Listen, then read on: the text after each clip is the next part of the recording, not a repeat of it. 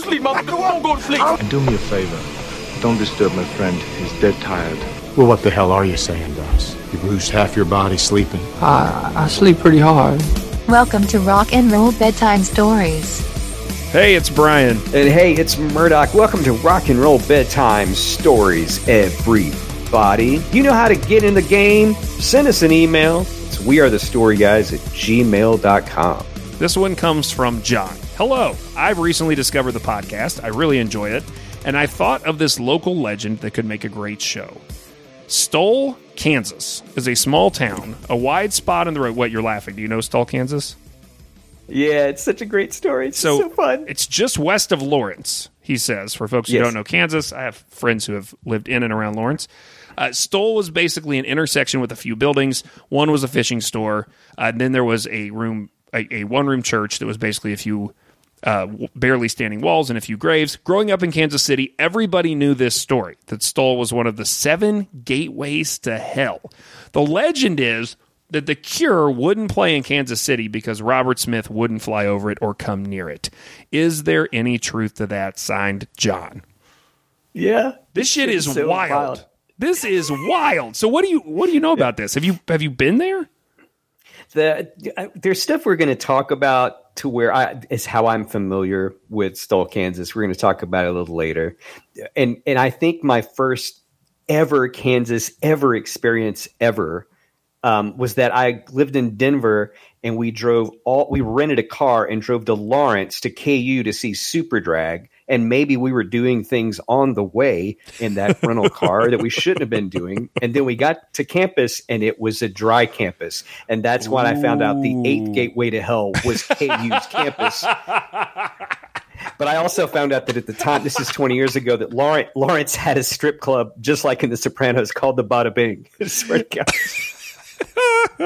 What is the drive from Denver to Lawrence? That seems like a long way.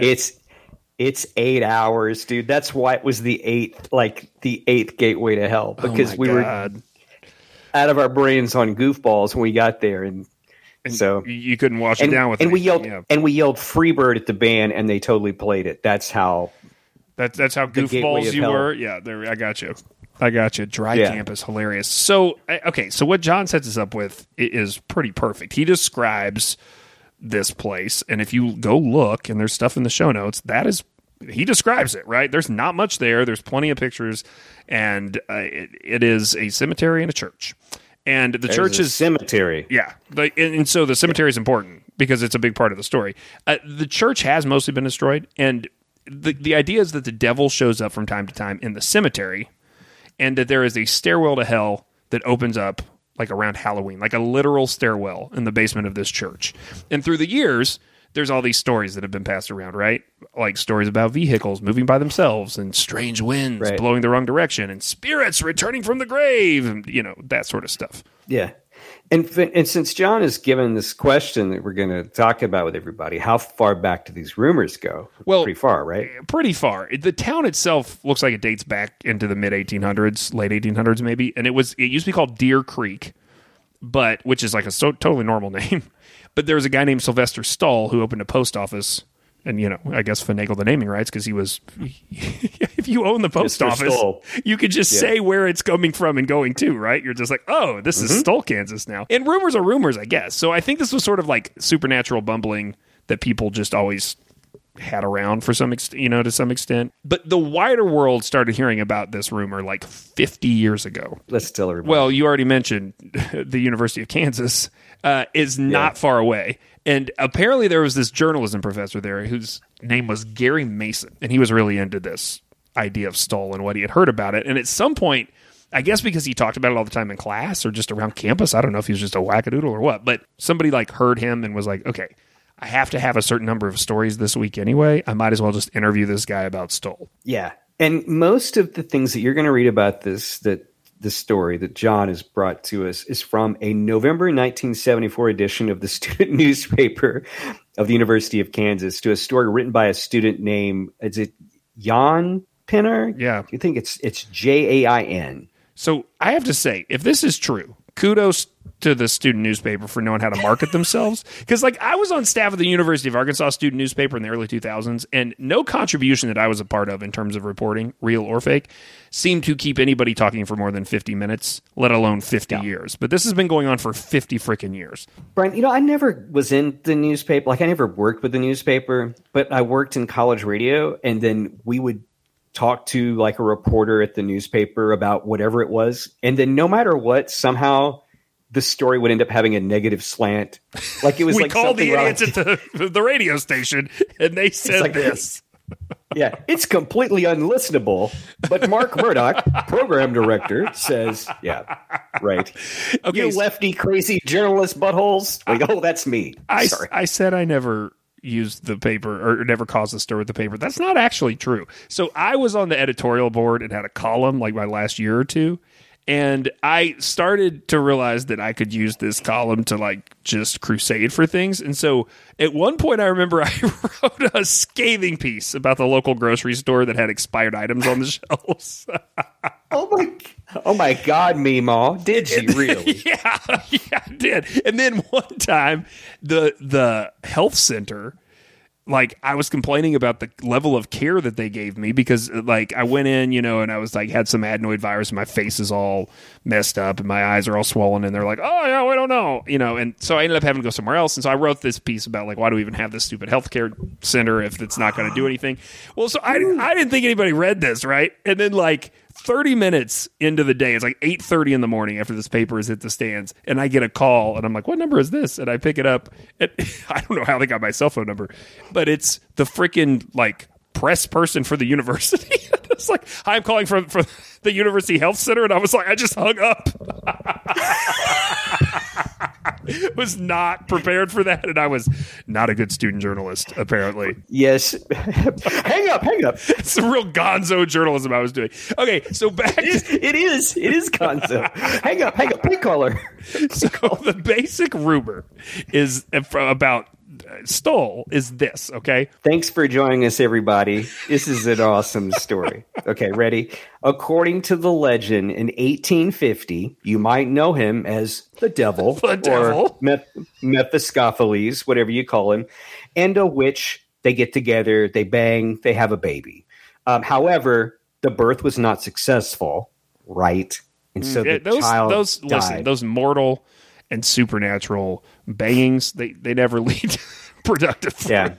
Yeah. So the child died and was buried in the cemetery. And so the devil, being somewhat sentimental, would visit the cemetery 2 nights a year. Halloween, of course, because he's already out doing stuff and scaring kids and TPing the biology teacher from middle school who was such a jerk to him when they made fun of him. You're never going to freak people out, devil. And the spring equinox, which seems to be diametrically opposed in every way possible from there. Anyway, this was to pay respects to the dead devil child. So a quote from the article by the University Daily Kansas. I want you to explain supernatural things to me all the time. That's going to be a spin-off podcast where you just tell me, and now here's the story of Frankenstein as told to you by Mark Murdoch. Yeah. So they took a bunch of parts of a guy, they put him together, and he sang that song by Taco, Putting on the Ritz from 83. Remember that one? Okay, so here's the quote from the paper. I want to do it. It sounds like a great idea, honestly. I think people will listen. I can't stop thinking about it. Okay, here's the quote. This graveyard is one of the 2 places where the devil appears in person twice a year. That's a quote from that original article in 74. The old church was set to have a set of stairs that descend into the gates of hell. And that's how the devil's able to come and go. It's like his express stops. That's how he's able to go to the cemetery. He needs stairs. Yes. Can you imagine the devil like hits the stairs and it's like, these stairs are taking express stop to the cemetery. Install. So there is this piece in the show notes that we're pulling some info from for this. And it is actually a pretty interesting piece because it was written about the effects that a rumor like this has on an area that otherwise would be nondescript, right? So this is like basically a blink and you miss it gas station town. And now people know about it because this this dumb rumor got circulating in the 70s. And so and this article is like talking about how that can be a really negative thing in a lot of ways. And that's a pretty interesting concept. And I grew up in a part of the country that about 15 miles up the road from me, I don't know if we've talked about this at all in any podcast, and it's called Chapel Hill, Tennessee, home of the Chapel Hill Light, where apparently a man who worked on the railroad was walking around the railroad and something happened, like the train like hit the gas or whatever, and it ran over him. And at night you can go to the train tracks and you can see the lantern going back and forth, and it's his ghost looking for his head. So people go out to the train tracks to go look to see if they can see. It's called the Chapel Hill Light. Are you auditioning for your new Supernatural Stories podcast? I think that we've got something here. I think that we don't pivot. It's just the extra side hustle where we talk about creepy stuff. Because man, people love that murdering creepy stuff. I hear they do. That's true. That could really take us to the next level. All right. You know what they also need? Focus. And let me give that for our audience. So here's more from the piece. After the article was released, the story, obviously, it's early 70s, it spread like wildfire. Students made trips to the cemetery to get their own like taste of this paranormal happenings. And then the number of students visiting started to get, quite a bit. And by Halloween of 1999, there were like 500 people visiting. However, those students visiting found that the devil didn't show up because I guess the stairs were closed, and they decided to make their own quote unquote fun. They pushed over tombstones and they stole them for their dorms. They littered the cemetery with beer cans and they vandalized the property. So the local community was obviously furious, these kids being ridiculous, and they wanted to fight back because their loved ones' graves were being vandalized and destroyed. So the local authorities started handing out fines for trespassing and put a chain link fence around the cemetery to keep the students from trespassing. The University Daily Kansan also posted an article in 1990 discussing the fines and saying the real evil is the vandalism that happens in our cemetery. Did you ever steal something stupid to put in your dorm room? Okay. So a road sign that had my name on it, a stop sign that my mom helped me steal. Oh my God. She stopped. I was like, stop here. And she stopped and I just threw it in the back of the Cadillac and I took that to college with me. My sophomore roomie, Scott, I'm sorry I just outed you, buddy. He dropped out of school. And then one day I came home from class and he had taken all the stuff from the student center or some other place. I think I know what it was. And it looked like all of a sudden we were my dorm room was a point of sale for where you could buy popcorn and Cokes and beer and sandwiches. What was his motivation for stealing that stuff?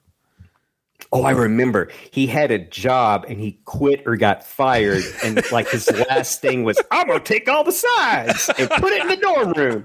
Yes. So I had a dorm room that had all kinds of contraband in it that were signs. And nobody found it? Just signs. Nobody just came in and was like, why the hell do you have all these signs? No. I mean, they didn't care that people were doing other stuff in the dorm room either. Why they care about signs? Fair enough. But anyway, yeah, fair enough. Now, that's true. I feel like you're right. If this was a spooky pod, we'd be in good shape. But typically, we're here to answer questions about rock and roll. So regardless of the rumors about Stull, the query is more specifically about the effect these rumors may have had on music. The legend is that The Cure wouldn't play in Kansas City because Robert wouldn't fly over it or come near it. Is there any truth to that? Now, so do you remember how we came up with this term a long time ago on the show where I coined template rumors, quote unquote? Yeah. The idea that sometimes there are these rumors that get attached to multiple people at different times in different cities. I love those stories about they don't play here no more because that happened. And that's a really common thing. Yeah, that is a good one. And I remember living in Colorado and someone saying, Radiohead won't play in Denver anymore because all their gear got ripped off at this Hyatt that was down. I don't think that story was ever true. But like, what a great story. There was the whole story about how like fuel had been banned from the University of Arkansas campus because they like encouraged people to throw folding chairs or something, which also is like something I've heard more than once, right? About bands being like too aggressive or whatever with their fans. I don't know if that was ever true or not. Also, Fuel, Shouts. I don't think I've ever said the name of that band on this show before. First time. In my hands, yeah. Sorry. I actually found in looking at this that there is a bit of a template rumor for superstitiously avoiding the wider area of Kansas due to the location of Stull. About the seventh gate of hell. About the seventh gate of hell. It is sort of common to hear these stories about people who are like, I wouldn't go to this place because it's close to some sort of supernatural spot. But there are mentions of The Cure canceling a date at some point in their career because of proximity to Stull, but I can't find any meat on that bone. Like, I looked for a long time, and we've been working on this on the side for a long time, and I've got nothing. But, just like no deeper attributions, no original sources, just people saying there's this rumor that The Cure wouldn't play in wouldn't play in Kansas City because of Stull, but there's no like real evidence that was true. But it came from something. I think it came from something, and that led me to start looking around for other rumors about people not going to Kansas City or parts of Kansas because of Stull. Read this piece from the show notes. Absolutely. When Pope John Paul II visited Rocky Mountain National Park in Colorado for World Youth Day in 1993, a rumor surfaced about his fear of Stull, Kansas, the seventh gate of hell. Whoa. The urban legend would cite a Time magazine article stating that Pope John Paul II requested that his plane fly far around that section of Kansas because he did not want to fly over, quote, unholy, unquote, ground. Of course, this article never existed, right? There is no Time article about this. And the Pope's plane would not have had to go anywhere near Kansas during its flight. But it's a great story. And I think that's why it's that story that gets mixed up with these other stories. How do you think that, the Pope John Paul II specifically never like guessed it on a Cure record. So how did these two things are not like each other? Like, how did they get together and make That's the Oreo lost cookie? track. That's like if you get the new vinyl edition of Galore, there's an extra track at the end where John Paul II's just like reading an incantation. I don't know. Or instead of why can't I be you, it's why can't I be woo? It's like a scary Halloween song. Boy, that's silly. That's a stupid dad Cure joke if there ever was one. We are officially off the rails, man. Okay. Oh, yeah. So here's what I did find. There's not much there, right, in terms of The Cure in Kansas. I think The Cure, the Pope, it's the same story in different clothing. Yeah. Whatever. That's fine. It perpetuates the lore of Stull. But what I did find is that there are some very direct connections to other musicians and Stull, Kansas. So let's explain, everybody. First off, I'm starting with the one that's going to be the closest to your heartbeat. Have you ever seen the movie Nothing Left to Fear? I had to find out about this movie and everything about it. And, sir, I have not seen this movie, but, man, I know now a lot about it. Can I read you the first line of the plot synopsis? Please read this. Should I do it in a voice, like a movie phone voice? Do you want to do the big voice here, or do you want to do like the countryman voice? No, I think you do the Pastor Dan, his wife Wendy. Yeah, you do the big voice guy. Their three children, Rebecca, Mary, and Christopher, have just moved to the small town of Stull, Kansas, where Dan will serve as the new pastor. In the congregation was a young Robert Smith. See, I would be the worst screenwriter because that's just nonsense. All right. That even works. That's not in there, but I will skip ahead to this part. The next day, Rebecca and Mary meet Noah at the festival. He takes them to get some lemonade at a nearby stall. Common ploy, by the way, ladies. Never follow a guy who claims he has lemonade. Only for Mary's lemonade to end up being drugged with a poison. Mary gets violently ill, tries to go home, but is kidnapped by Mason. She awakens to find herself tied to a post. This is long. While Pastor Kingsman tells her that she was chosen according to God's will, he then opens the gateway to hell, resulting in Mary becoming possessed by the devil. And this is like in the first few minutes of the film, I think. There was this goth band I liked in college called Immortal Chorus, and they had a song called Mary, Are You Sleeping? That's what I'm hearing in my head right now. By the way, I can't handle creepy movies like this. I watched a movie, a Hallmark movie last night about a couple accidentally meeting, and they go to Norway, and there's a troll, and instead of like a bakery, it's that the man, he was a skier, and he had a horrible accident, and he can't ski. And I found out by watching it at the end, I was like, you know, I really love Hallmark movies. Like, I don't know who I am, what the hell has happened to me. And like, this is like the 40th anniversary of like Slayer's Show No Mercy today. And I'm talking about Hallmark movies. Like, I don't know. On a rock and roll podcast. Yeah, I don't know what has happened to me. I love the person you've become. I'm pro, okay? And I'm here to support you with I'll watch the violent scary movies. I will not watch this movie though. This movie came out in 2013. It stars Anne Heche. And you're probably like, why are you bringing it up other than that loose connection to Stull, Kansas? That's a pretty direct connection to Stull, Kansas. But the reason I bring it up is because, though I will say it was shot in Louisiana, I did look that up. It was not shot anywhere near Kansas. It was made by a company. It was produced by a company called Slasher Films. It was their first film. And you just want to guess who was at the helm of Slasher Films? That was Saul Hudson. His name. Yeah, Saul Hudson. You might know him as Slash from the band Guns N' Roses. Yeah. And it was a terrific hit, critically acclaimed. No, right? Everyone loved this movie. Critics had things to say about it, but it wasn't acclaim. No one likes this movie. This movie is a 9. Yes, not 90, 9% on Rotten Tomatoes.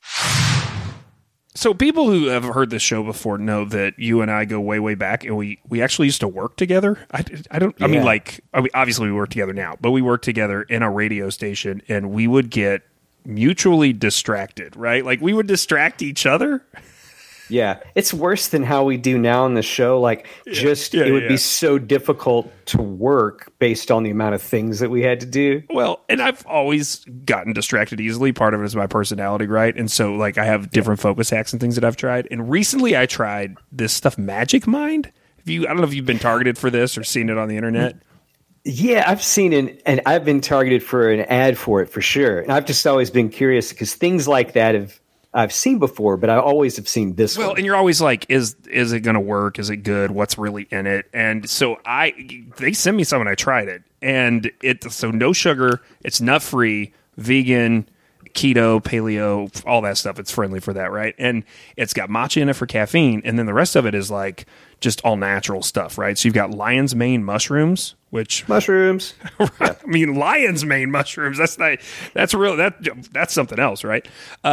And several other things, but I found it really effective. Like it comes in a little bottle, and it's just like a green shot. You can like mix it into your coffee if you want to do it. It can help you cut down on your dependency on coffee if you're just constantly doing coffee. But what I did notice after doing it for a stint of 5 days, that on the days that I did it, it was much easier to get stuff done. And when you're doing as much research as I'm doing and perusing as many websites and can get distracted as easily as I get distracted reading about, Michael Jackson's house cats or whatever, it's nice to have some focus. So they've been cool and said that we can send folks to them to try it for themselves.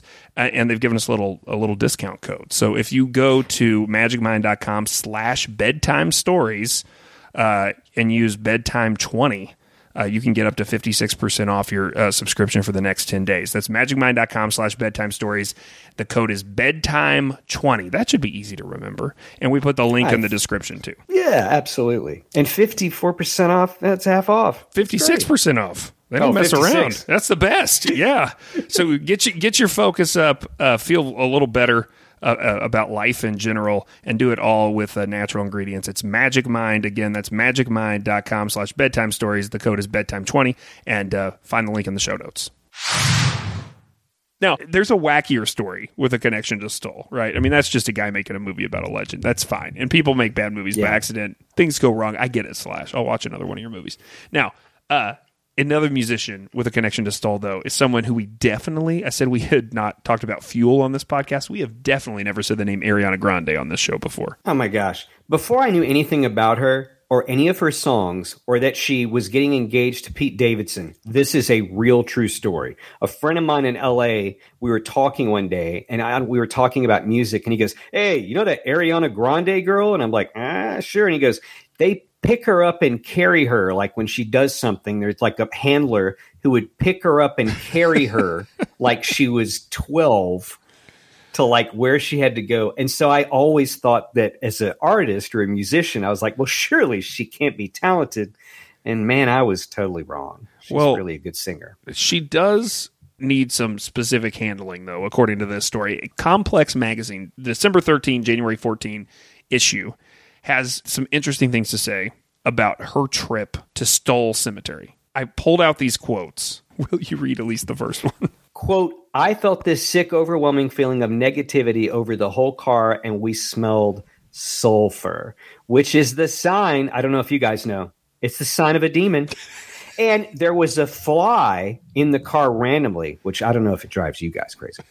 It does me, which is another sign of a demon. Did you know that? Did you know that a fly in the car is a sign of a demon? I got to look that up. I did not know that. Sulfur has some evil connotation or whatever. Yeah, no, it definitely does. But I would also say the spoiler alert on this story is that someone had packed egg salad sandwich, left it out in the heat, and it was just, everything got backwards. Oh my gosh. This is okay. So I just want to read the rest of her quote because we have never talked about Ariana Grande on this show. "I said, 'This is scary. Let's leave.' I rolled down the window before we left and I said, 'We apologize. We didn't mean to disrupt your peace.' Then I took a picture and there are 3 super distinct faces in the picture. They're faces of textbook demons." I'm very interested into what textbook she has on demons. I would like to see that. I don't know if we can get that at arianagrande.com or if we need to join our fan club or what. But there are more quotes. Is it like demons? Are they demons holding like a physics book? Like a textbook demon? Stinking physics. So hard. So there's other quotes collected in the show notes, but she basically goes on to say that over time she starts to feel haunted, like weeks later, and that she feels like and hears whispers and there's like rumbles and there's some weird visions that happen, all sorts of craziness. It's totally wild. But the craziest part for me is the part about the photo. Do you have that quote? Yes. And it's sort of the opposite of what I told Brian at the beginning of before we even started today, is that my inbox has 999 messages in it. So this is a quote from Ariana Grande. Quote, "The next day I tried to send the picture to my manager and it said, 'This file can't be sent. It's 666 megabytes.'" That's the best part of the story. I wonder if Danzig's ever been to this cemetery. Like, I want to talk to Glenn and ask Glenn. That's a good question. That's a very good question. I don't have a direct rock and roll connection through Danzig to the cemetery, but I do have another connection to Stull with a band that I think you probably have some feelings about. So the most direct rock and roll connection I could find is to Nash and Eddie. And I'm pretty sure you know these two dudes. They meet at Northwestern in Chicago. It's the mid-'80s. They start a band, and they decide to name it after a line in a Parliament song. And Nash has a buddy named Steve, and Steve is just happening to get his hands dirty in recording, and he will help them record an album. And that Steve is Steve Albini. The band is Urge Overkill. And if the only thing you know about Urge Overkill is that one song from that one movie, there's some killer rock and roll with this band. Well, sure. Butch Vig gets involved. And, I mean, this band just knows the right people. They'll have a few college radio hits. Yeah. And I remember playing those songs on the radio, and they get to open for Nirvana on the fucking Nevermind tour, which is totally crazy. Think about a year or so before this, Nirvana was opening up for the frickin' Chili Peppers.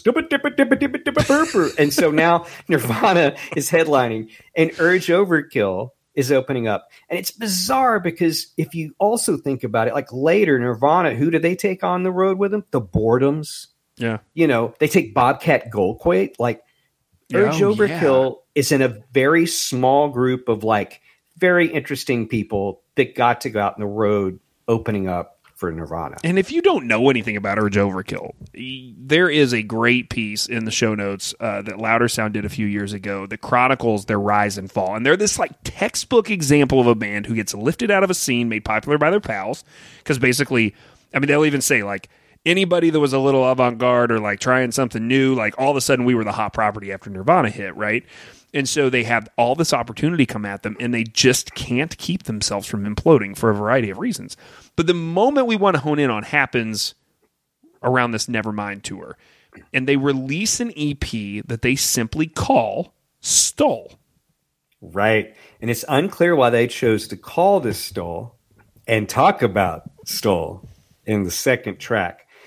But this becomes a really well-known part of the catalog because they're having trouble filling out the rest of the record, and they do a cover on it, the cover that I mentioned earlier, they thought was a joke because it was a Neil Diamond song, and it is the track 1 on the EP. And it turns out that a young filmmaker named Quentin Tarantino hears it, and 2 years later will want to use it when he needs Uma Thurman to dance to a song in that pivotal scene in Pulp Fiction. It's another case of a weird band getting famous of something that isn't all that weird, and then having to live with the blessing and the curse of having to play that song like forever. Not dissimilar to what happens to Violent Femmes or the Butthole Surfers or anybody else that got famous for a song that they never thought would be famous, like Radiohead's Creep or Kings of Leon's Sex on Fire, like songs that were never going to make it onto a record that they thought were the worst songs that ended up being the songs that were hit songs.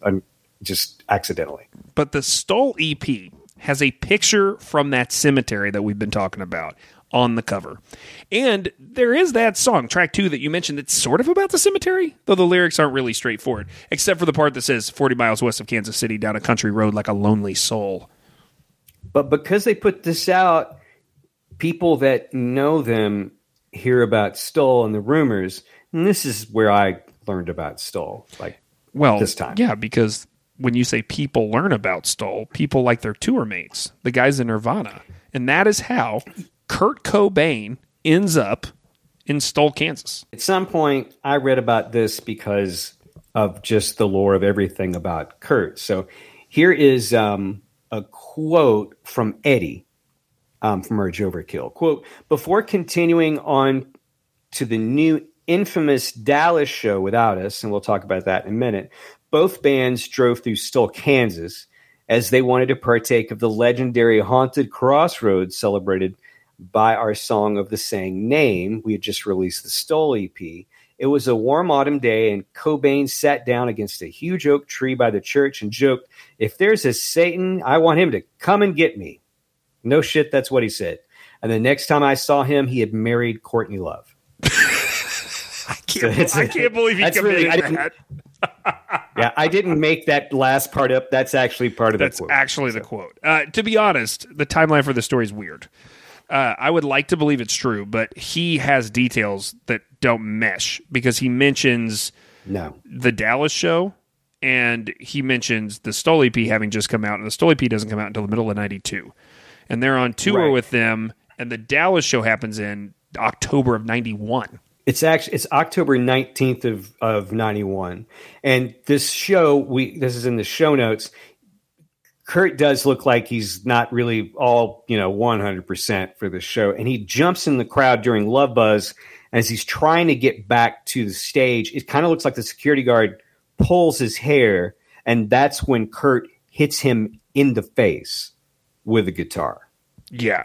So Grohl tells this story in Storyteller, his book, if you haven't read that. And there's a piece in the show notes that chronicles it. But it's just total chaos, right? The crowd's oversold. Kurt's in bad shape. And punches get thrown. And then he punches Kurt in the face and then kicks him on stage. But as far as the Stull visit, I mean, I don't know that we can discredit this story based on it sounding like Eddie's version is a little mixed up in the timeline. I think it probably happened. And there's a Grohl quote that backs up that this really happened. So regardless of when it seemed like this actually did occur. Okay. So, I mean, we got from no, The Cure didn't go to Stull, Kansas, but Kurt Cobain did. That's Yeah. I feel like we've made some progress. But We talked about Count Chocula, Urge Overkill. Keep going. Like, we're going to keep going, everybody. If you hang on to your handbags. This got me thinking about something else that's similar, like another rock and roll legend that doesn't have anything to do with Stull, Kansas, but one that is like got some pretty direct similarities, and potentially it is the core birth of rock and roll rumor. It's like maybe the first rock and roll bedtime story. Yeah. At least if you were going to line them up on a timeline, right? Like maybe it didn't show up like in the canon first, but if you line them up in terms of when they happened, I think it would be first. And I'm a little surprised we've never covered this in the show's history. And that's the lore about Robert Johnson and the Crossroads. And his name was Robert Leroy Johnson. That was his name. He was born in Hazelhurst, Mississippi. And I love this because no one really knows. It was possibly May 8th of 1911. As a child, his family is driven out of town, and he ends up in Memphis, where he starts to hear the music in the town. And I think this is sort of where he learns how to play harmonica first. Yeah. And he gets married young. He loses the wife and baby during childbirth. Her family, sound familiar? Her family blames his association with blues music as to why the daughter died. And as messed up as that is, some historians think that this is what will push him to basically become a wandering musician for the rest of his short life. Right. And supposedly he was the lore of it is that Robert Johnson was not that good of a guitar player, but he leaves town and comes under the tutelage of blues legends like Son House and Ike Zimmerman. Zimmerman is important to the story because he had a rumor of his own chasing him around. He supposedly learned how to play guitar by hanging out in graveyards at night. I also like to point out from seeing, reading, just being a nerd about music or whatever, like I think Robert Johnson and a lot of other blues musicians borrowed a lot of their sounds and rhythms from Native American music. And for me, it seems like maybe that's where the devil got involved there by stealing Native American music. But anyway, the similarities between some of this is a little uncanny. Here's what I want to know. Did you learn to play guitar in a graveyard? I learned how to play in a graveyard with Beatles fake books. That's how I learned how. And so my dad had a fake book too that was like, it was bound, it was like spiral bound, and it was like every page had a whole bunch of all those campfire songs you can think of. And that's how I learned to play everything. Was it could just go in and G, C, D, G, D, E minor. That's me. So imagine you don't know how to play guitar, you split, you come back to town, and you miraculously gain the ability to play the blues. And that's what happened to Robert Johnson. So, yeah, this is where you slot in the legend, right? The legend, of course, being that Johnson wasn't a fast learner, that he made a deal with the devil, and that's how he got to be a good guitar player. Just like Ralph Macchio did when he decided to do the movie Crossroads with Steve Vai about Robert Johnson. The other reason that Ralph Macchio made the deal with the devil was the reboot of Cobra Kai. But we digress a million times during the podcast. According to the story, at least one version of it, Johnson was instructed to take his guitar to a crossroad near Dockery Plantation at the stroke of midnight. Well, you say Dockery Plantation, but depending on what version of this story you read, like the location changes all the time, right? Some people will say it's in Dockery. Some people say it's Hazelhurst where he was born. Some say it's in Beauregard. There are actual tourist attractions now where you can go to, quote unquote, the crossroads, and they're like in Clarksdale and Memphis. They're not anywhere near these places. Yeah, they're just tourists, like, come get your hat and a walnut with your name on it. Wherever these crossroads are, once he gets there, he is apparently met by a large black man who is the devil, who took the guitar and then tunes it. The devil played a few songs, then returns the guitar to Robert Johnson. Then that gives him the mastery of the instrument. And that's the lore. Two things that have to be connected to this to make it lore-rific, right? Okay, first, Robert's going to end up dying at the age of 27. So this makes him the inaugural member of the 27 Club. So he has actually two things that sort of attach him to rock lore, right? And there are not a lot of historical records on this guy. I don't know. You know how many recorded songs he had? Yeah, the box set had 29 songs. Yeah. And then eventually there's a couple of alternate takes, but originally there was 29 songs. Yeah, and just a couple photos. Yeah, there were like no photos of him until the 70s or 80s, and some archivists found they think they've traced it down to 2 or 3. So if you Google and find a picture, you're only going to find 2 or 3, literally. So you can imagine when he dies at 27, there is no autopsy report. We don't necessarily know. But what people have come to believe is that he was poisoned by a bartender or a bar owner whose wife he might have been dancing with, you know? And dancing could mean all sorts of things. Most people think he was poisoned. So this all connects to this idea, right? That he dies young. There's a curse. He has this sunburst of talent that happens over a very short period of time, very quickly, out of and after a period in which he's like clearly not talented. So those things all get wrapped up in this. But the other thing you have to connect to this is that there's a song. So like it's almost like you forget this, right? Like you hear the Robert Johnson and the Crossroads, but I don't know that those things would have been connected had it not been for the fact that he wrote a song called the Crossroad Blues. And in the early 30s is when that song, he wrote that song. And while it doesn't explicitly tell this story, it does give it a nice jumping off point. In fact, it's a little unclear, but some historians connect this rumor about Robert Johnson to be actually concocted by white fans decades later, sort of merging the legend, the lore, and the lyrics to other Robert Johnson. And this is true, and it's a mashup of other well-known tales. The first, of course, is the legend of Faust, which I didn't think we would ever talk about this on the podcast. But man, listen, we certainly do go for the fences. People have been talking about Faust for like, 600 years now? Dr. Faustus sells his soul to the demon Mephistopheles in return for worldly knowledge and pleasure. That goes all the way back to the 1500s. And it's been reworked over and over and over and reimagined more than Crossroad Blues, I think. But the other piece of this, and oh my gosh, everybody hang on, it's this other detail, is that this legend was actually not originally about Robert Johnson. It's a template rumor!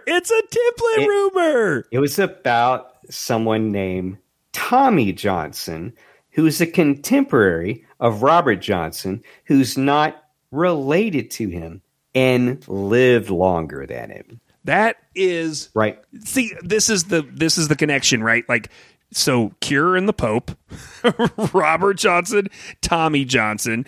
This is wild. According to his chief biographer, this only gets pegged on Robert because of that guy, Sunhouse, who was a blues musician who inspired Robert and Jack White. So read that quote. Okay, this is from Scott Ainsley, who is like sort of known as the main guy if you're going to learn about Robert Johnson.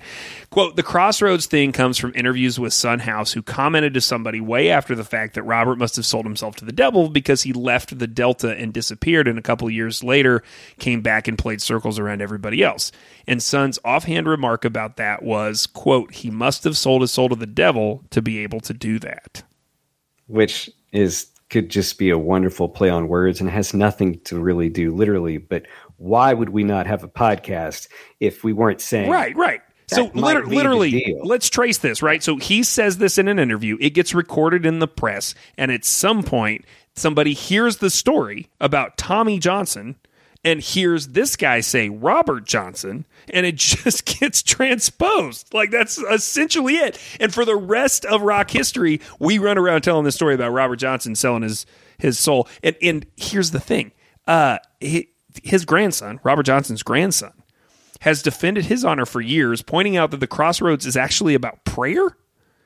Because it does say, I got down on my knees at the crossroads. And he's like, there's this piece in the show notes where he just like picks it apart. And he's like, it makes no sense that this would be about anything other than like cleansing your soul, not selling your soul, which is absolutely wild. This is really a great, like, classic case for the show. Right, John? What an awesome letter, by the way. Thanks for getting us here. A whole lot of talk that people keep playing the telephone game through history, right? It's amazing. It is really wild. And I don't know how, I mean, this could have been the debut episode of the show. You know what I mean? We could have just started at the beginning and been like, here is, but I mean, it's helpful to have all this in the arsenal already in terms of, this idea of rumors that get misassigned and reassigned. And yeah, it's wild. So yeah, thank you for being involved in the show. We are the storyguys@gmail.com.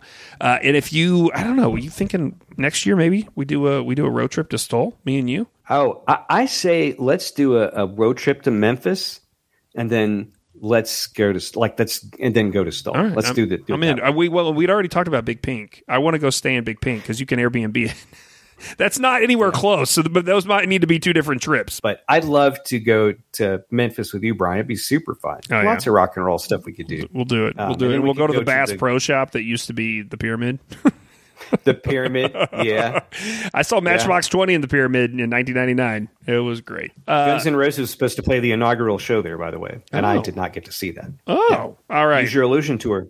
If you want to get involved in the show, it's wearethestoryguys@gmail.com. Patreon.com is where you can support the show. We really appreciate that if you can throw us some bucks and get some extra episodes.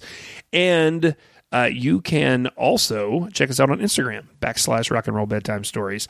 Until next time, Murdoch, though, what should people keep doing? Stay away from the devil and don't steal tombstones, but keep telling stories. To hell with the devil! Rock and Roll Bedtime Stories is a Story Guys production. The show is produced and edited by Brian Eichenberger. Get more stories, hear more podcasts, and book the guys for your conference or house party at wearethestoryguys.com. Copyright Boy Have We Got Stories Productions. All rights reserved.